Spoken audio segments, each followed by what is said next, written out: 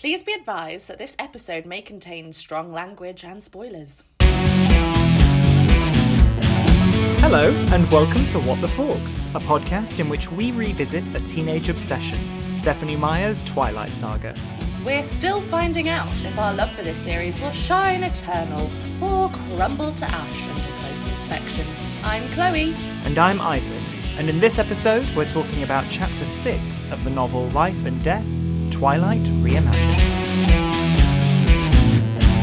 Hey! Hello. I would like to start with a question. Oh, okay. Yeah, so my friend and I were having this discussion, and she says that I have a very positive outlook, and she sometimes thinks it's a little bit too positive because she needs the darkness sometimes. She's like, sometimes I just need you to be like, yeah, it's shit. Whereas I'm not the kind of person that will do that. I'm like, yeah, okay, it is shit, but everything happens for a reason. This has happened because of this. Does she listen to this podcast? Because I don't think that characterises you on this podcast at all. I know! Here at What the Forks, you're the one who goes, it's shit and there's nothing else to say. But with life, there is always something to look forward to. Okay. What's your question? Do you think I'm too positive? Because what I was thinking, me and you had a conversation the other day. We were sending voice notes to each other. And I was like, oh, work's a bit, like, it's stressing me out a bit. And I'm a bit worried about it. And you were very positive and you were like, it is crap, but this is, you know, what's going to happen. And I was like, that's what I do to people as well. Like, we're very similar. I think my biggest pet peeve is that I just don't like having my time wasted. And to worry about things that can't be changed wastes time. Once something's already happened, once, you know, you've broken that, well, it's broken now. Why stress about that now? It's upsetting and it's rubbish. Whereas if something is in a precarious position about to break, do something that, you know, that's fair enough. But I just have the ideology of, like, yeah, things can be shitty, but there's always something good coming out of it. And I think for her, she's like, I just want to revel in the disaster of it all. I just want to revel. But she's all right going along thinking things are shit, whereas I cannot live my life like that. I think I would combust. I don't think you can be too positive. Well, I think you can. If you're positive in the mornings, there's something wrong with you. It's sometimes the most positive time of day for me, actually. You just wake up. There's all this hope. The day is just an unhatched egg waiting to, oh no, I don't know, burst into being. And then you actually get up out of bed and you go, oh no, everything's still shit. I think you're fine. I think at the moment, you can't be too positive. As long as your positivity isn't leading you to be stupid. No. This week, I allowed my husband to do something that I swore I would never have any part of. Oh no. But, you know, lockdown continues and people become bored and desperate and we find ourselves down avenues we otherwise might not have frequented. My husband has created an Instagram account for our spaniel. Yeah, so how come you gave in? Because I asked him the same question. Because he just looked so sad when he asked again and I said no. And then I thought, it's lockdown. Also, it's his dog too. I have a big problem with pets having their own social media accounts. They don't have thumbs. Keanu can't hold a phone. He doesn't know that he is on social media. He just knows that he has to learn to pose for photos more often than he otherwise would have. He's a very, very, I think, uncommonly attractive dog. And so, yes, this dog should be shared with the world, but I don't see why it can't just be on our accounts. The number one rule, really, is that no posts are to be made in the first person. I get it, they're cute, they're entertaining, but this is where I'm going to lose friends on this, but Instagram posts made from the perspective of a pet, particularly with words spelt wrong in a humorous way. I don't know where this collective assumed knowledge has come from that if dogs could type, that they would be bad at spelling. I'm sorry, I just don't find poor spelling funny.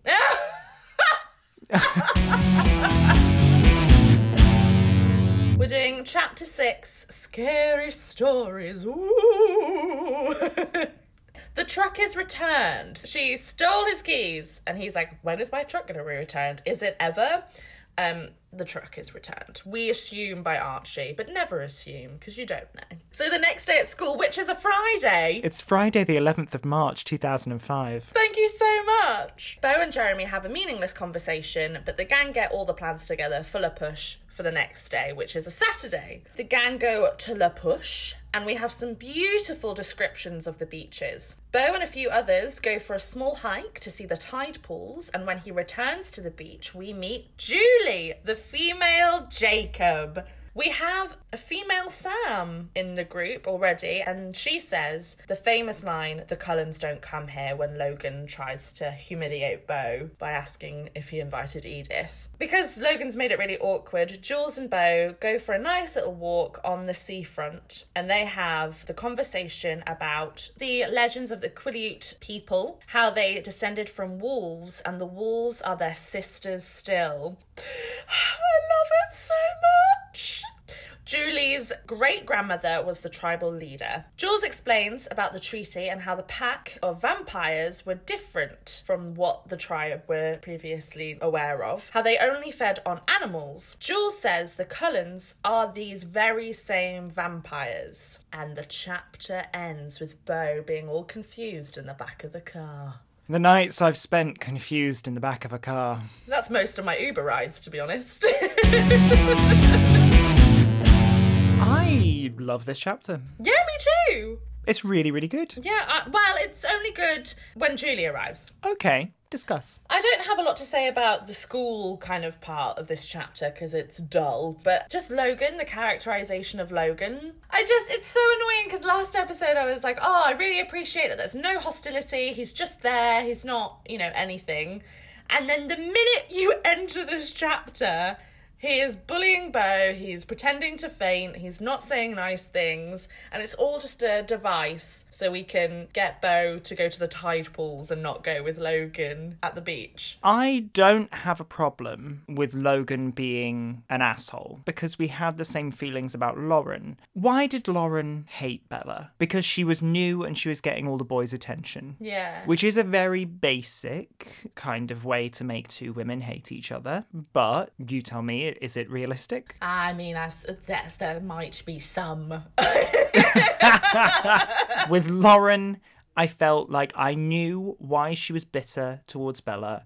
I understood her. She was being mean, sure, but it had something behind it. With Logan, he seems to be a mindless bully, and I think we're getting a repetition of this theme of the boys are basically the same as the girls, but with less essential character, less motivation, less to them, just less. Yes, exactly. I think with Lauren, it was all of a sudden Lauren is this character and she hates Bella, but we get a reason for why. Whereas with Logan, suddenly we get this character, he hates Beau. I don't understand why. I can only assume it's because he's so tall. Yeah. He's just so tall. And Logan isn't, apparently, because Sam is taller than Logan. Ooh, a lady taller than Logan. Ooh. No wonder he's acting like a dick. What's interesting is that Logan actually does a lot more. Yes, than Lauren did. I have a theory that Logan is essentially a Draco Malfoy ripoff. I think when he was first introduced last chapter, there was something about him running his hands through his long blonde hair, or like his slicked back blonde hair. I think it's described as silver at some point. Ooh, really? Okay. So very, very Draco Malfoy. Yeah. But then in this chapter, the first thing he does is pretend to faint, which for me was very reminiscent. Yes, of course. Yeah, Harry Potter and the Prisoner of Azkaban, where Draco Malfoy, one of the main things he does is pretend to faint off his broom like Harry did at the sight of a Dementor. Yeah, it struck me. This guy who seems to be a douchebag for no reason, he's got slicked back blonde hair and he's trying to poke fun constantly at our poor brunette protagonist. I just think, again, it's just such toxic masculinity. Also, Is it Stephanie Meyer saying, like, oh, how Beau is different? You know, he's not a typical boy. He wants to avoid confrontation. No, sane people want to avoid confrontation. I don't want to get in a fight, but I will if I have to.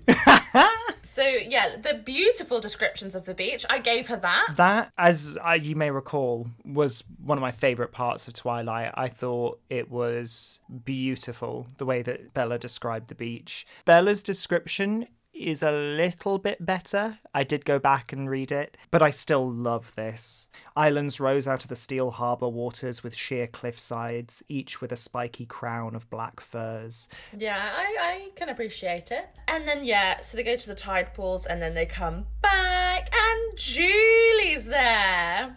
This, for me, is where the chapter starts. Kind of. Because in all fairness, we didn't need any of the first bit.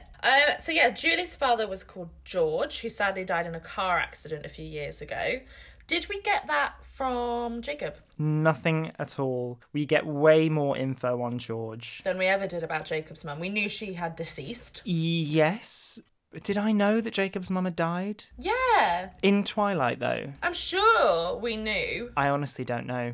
I don't remember any talk of Billy's wife. But I like that we get more. We deserve more of a background for a character that, you know, does become quite a big part of the story. So Julie and Beau go on the seafront together because Beau wants to find out what Sam meant by that remark.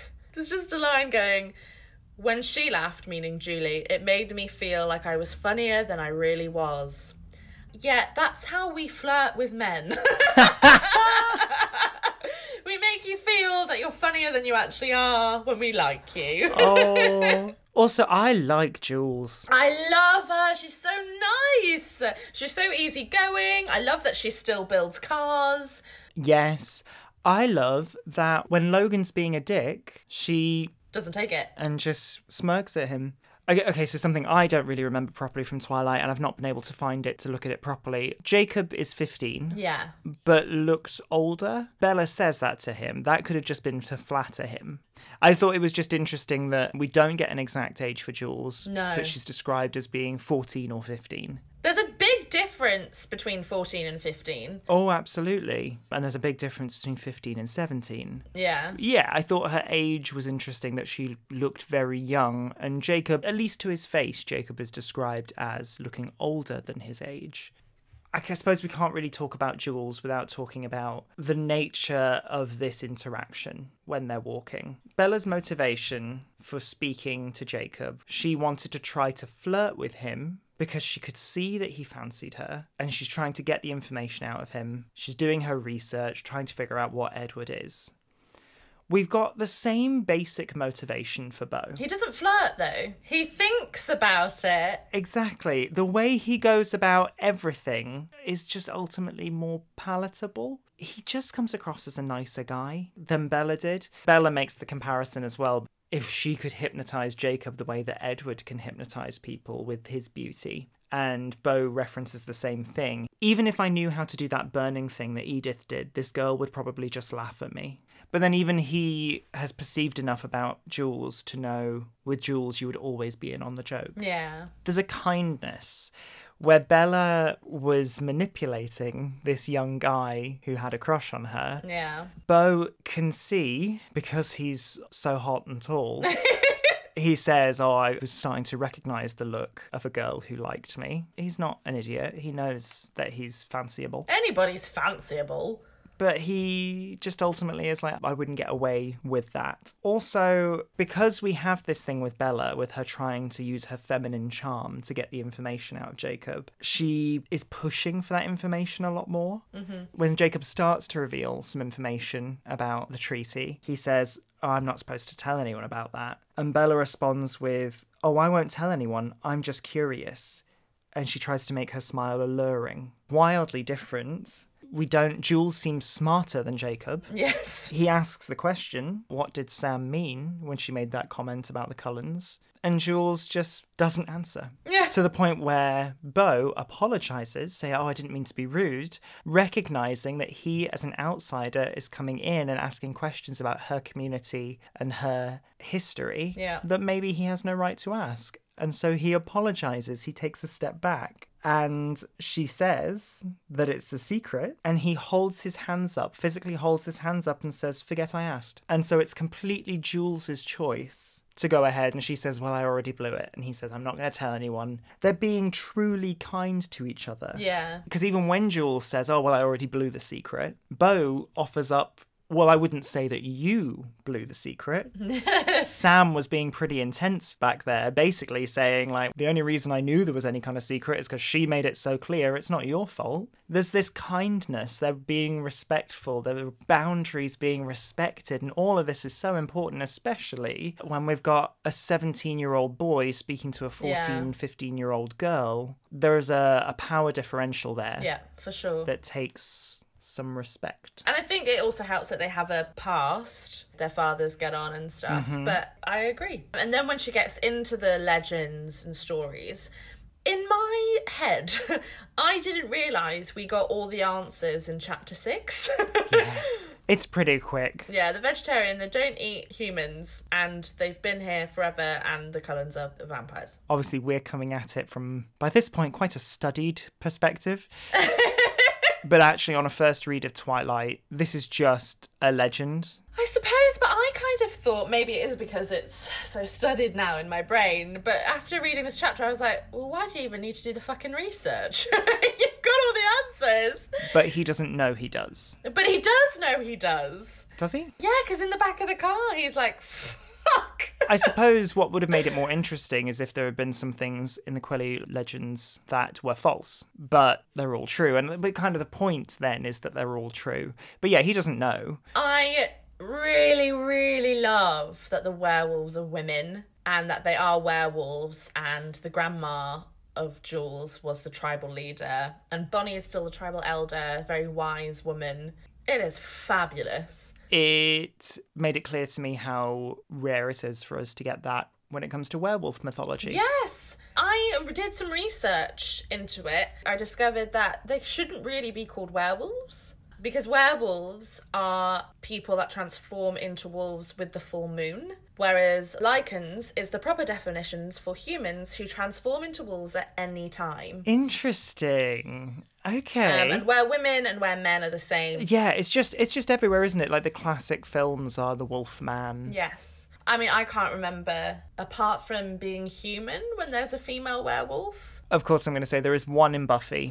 One appears. There's one in Being Human, and there's, one in Buffy, but any more? Off the top of my head, I can't think of any other female werewolves from pop culture. Again, I'm sure our listeners will be able to. But yeah, no, please do. Like, I think it's a really interesting take on werewolves. And it would be nice to see more of it. Yeah. I mean, obviously Leah. Of course, of course. Well, and that's Yeah. what makes this whole idea so interesting. And it really hit home when Jules is just explaining the wolves that turn into women, like our ancestors. The idea of sisters. The wolves are our sisters. Sisters, I love that. And just thinking back to Breaking Dawn and all of the discussions we had around Leah, who was such an underserved character. Leah needed more. Maybe this is Leah getting more, that all women are now werewolves. She's not alone. It's just great to see. Who run the world? Female werewolves. Great chapter. My favourite so far. Love Jules. Yeah, love Jules. Got a lot of time for Jules. I really can't wait for Jules and Edith to be in a room alone together, really. I don't think it's going to happen. But a girl can dream. Good part. What's your favourite part of the chapter? I think it's probably going to be the same for both of us. Probably pretty obvious now, the concept of a female wolf pack. Yes. You too! Of course! I read it and I was like, yes! I was going to say just Jules' characterisation. Yeah, I love Jules. She reminds me of so many sassy young girl characters, but without falling into any of the potholes of being like the overly precocious young kid. She comes across as humble and grounded and way cooler than Bo, way cooler than anyone around her. Yeah, she's just very self-assured and I love that. Love that in a woman. Yeah. No, a female pack. Because I don't really like werewolves. I find them a bit meh and you love them. But I'm like, if I had read this book from the get-go, if this had been the original Twilight and there was a female pack, I'd have been like, ah! It just allows our imagination to flourish with it. And I just wish she'd done this. We're on chapter 6, but unless it goes really, really downhill, for the next 20 chapters. And it could. It could. Oh, it could. It really could. Who knows? But this is such a better book than Twilight. My worst part, thank you for asking, is Logan's character development. Why do we need more toxic masculinity? I don't know. I could not come up with a worst part. What do you mean? I don't have one. You could live with this Logan character, could you? My worst part might be the suggestion that Jules fancies Beau, because I don't think that the relationship between Beau and Jules needs to have romance to it. No. So yes, if you're going to make me say something, I would say the suggestion of a romance between those two characters, but it's not a very strong suggestion. I was going to say, I didn't really get that. No, I suppose it's all Beau's perception. He just perceives that... So your worst part is a suggestion of something that isn't actually in the chapter. Well, both of our best part is a suggestion of something that isn't actually in the chapter. Touché. I don't really have a worst part, honestly. I thought it was a great chapter. I thoroughly enjoyed reading it. This is your segment. You came up with this segment. You know what? There are rules. We can break them. Oh my. So, I kind of stopped you talking earlier because I didn't want you to ruin my burning question. I'll let you talk now. But revisiting Leah and kind of what we discussed back in Breaking Dawn, Eclipse, wherever Leah was present, we discussed her awesomeness. Because she was the best character. She was the best character, completely undermined by everybody, including Maya herself. But So for the male werewolves, Jacob said that when they are shifting constantly, they do not age. They stay the same until they decide they are not going to shift anymore. But it's quite a hard decision to make to do that. Now, we said if Leah is staying in the same, does she still have periods? Is she aging? Can she still be pregnant? Well, it was textual, wasn't it, in Breaking Dawn, that she couldn't. She had a crisis and all the men couldn't deal with this crisis because she wasn't menstruating anymore. And we didn't know if that was because she's a werewolf. Oh, right, and she didn't know that either, did she? No, she didn't know whether it was no. because of the werewolf thing or whether it was just because her. how are you to know? Because she's the only female. So my question is, in this universe of life and death, do you think werewolves who are now female can get pregnant and can be pregnant and shapeshift? Oh, gosh, this is a proper fantasy question. Yes. Oh, gosh. What was so upsetting reading Leah's story was not the biological, put in big air quotes, facts. These aren't facts. This is sci-fi fantasy we're talking about here. But it was not the fictional biology of this character that was so upsetting. What was upsetting was her reaction to it and this thing that we have in our culture that a woman who is unable to have children is somehow monstrous. And it sneaks in through a lot of our media. Recently on my superhero binge, I watched Avengers Age of Ultron. There's a very problematic conversation between Hulk and Black Widow because they are potentially getting into a romantic thing. That by itself is stupid, but not because it's problematic, just because it's stupid. Basically, the conversation distilled down is the Hulk going, how could I ever be with you? We could never be together. We could never have a family because I'm a monster. And she's like, when I was a Russian spy, they sterilized me. Now who's the monster? Wow. Because, of course, a woman who can't have kids Is a monster, yeah. and is somehow inhuman and it makes them cold. In a way like it did with Leah, that was all the men were like, well, that's her big problem, is because she can't have her period and she can't have babies, and that makes her this bitter, mean woman. In my head, maybe I'm thinking these women aren't having kids while they're werewolves. They do have that option eventually when they're no longer having to become werewolves, but there just isn't that angst because it's a perfectly normal, natural part of life. Then my head flipped into, well, was this whole conceit of halted fertility at the time of becoming a werewolf, was all that actually just really stupid and pointless? And Yes. was all that just kind of a bad idea to begin with? And Yes. what's to stop a woman being a werewolf while pregnant and fighting while pregnant? Yeah, that's what I was thinking. There's nothing more natural than menstruating or being pregnant. And the werewolves are deemed as natural beings and spiritual and of the world, yeah. I'm going to say in this version of events, because we get to decide, because we are the readers and we have the power, yeah, there is no change to the normal monthly cycle, and a female werewolf could choose to have or not have children as she sees fit. Yeah, I agree. Now, can Bo and Edith have a baby? Because the whole point that they could have a baby was that Bella was the human carrying the child. See, this is where, again, we run into that wall of, we're just going to swap the genders and it changes nothing. It changes everything, because the way this whole saga goes, the reason a vampire woman apparently can't have kids is because her body would not change, and pregnancy is all about change. I personally hope that when we get to the 4th Life and Death novel, that Bo and Edith have their honeymoon, and into their honeymoon, Bo discovers that he is pregnant. That's where I'm hoping we go. And he refuses to let Dr. Cullen get rid of the baby. He insists that he will have this child. I also hope that Edith breaks the bed on their honeymoon. Thank you for joining us for Chapter 6 of Life and Death. Join us on Friday for Chapter 7, Nightmare. You can find us on social media by searching at FawkesCast, and you can rate, review and subscribe to What the Forks wherever you listen. Until next time, take care, stay at home. And remember, who run the world? Female werewolves.